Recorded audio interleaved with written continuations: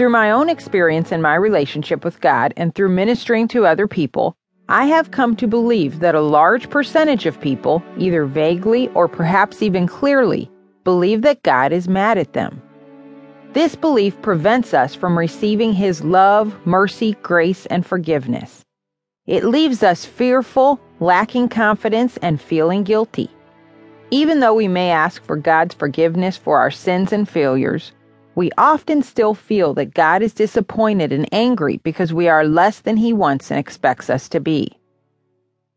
Where does this concept of God come from?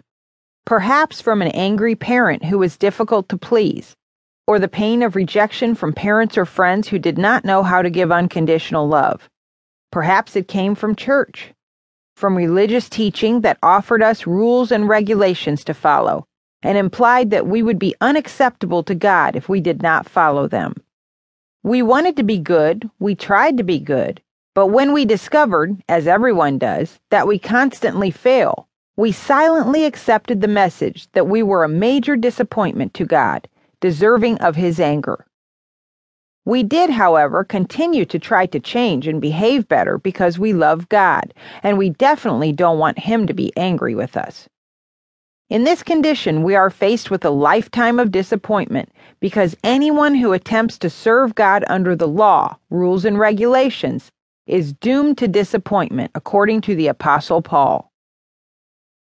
Galatians chapter 3, verse 10 says, "And all who depend on the law, who are seeking to be justified by obedience to the law of rituals, are under a curse and doomed to disappointment."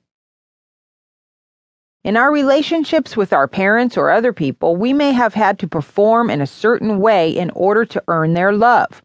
But God's love is unconditional and is freely offered to all who will receive it by faith. You will learn in this audiobook that although God does get angry at sin, wickedness, and evil, He is not an angry God. God hates sin, but He loves sinners. He is good and ready to forgive our trespasses, sending them away, letting them go completely and forever.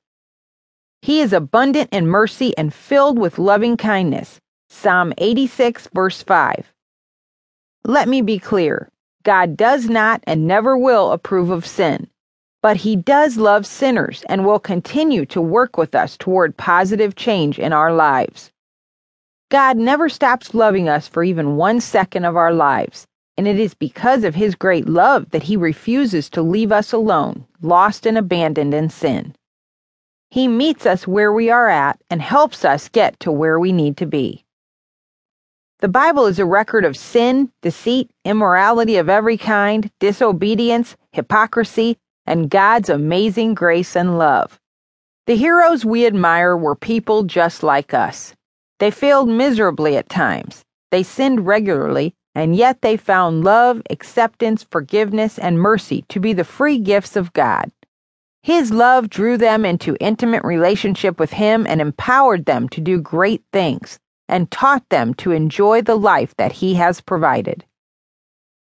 Since they experienced that acceptance, I believe we can experience it too, if we will make a decision to believe what God's Word says to us instead of what we think, feel, or hear from others.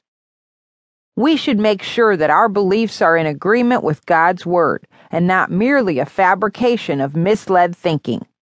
One might believe that God does not love him and is angry with him, but that is not what God's Word says. Therefore, the wrong thinking should be rejected as a counterfeit, and what God says should be accepted by faith without question.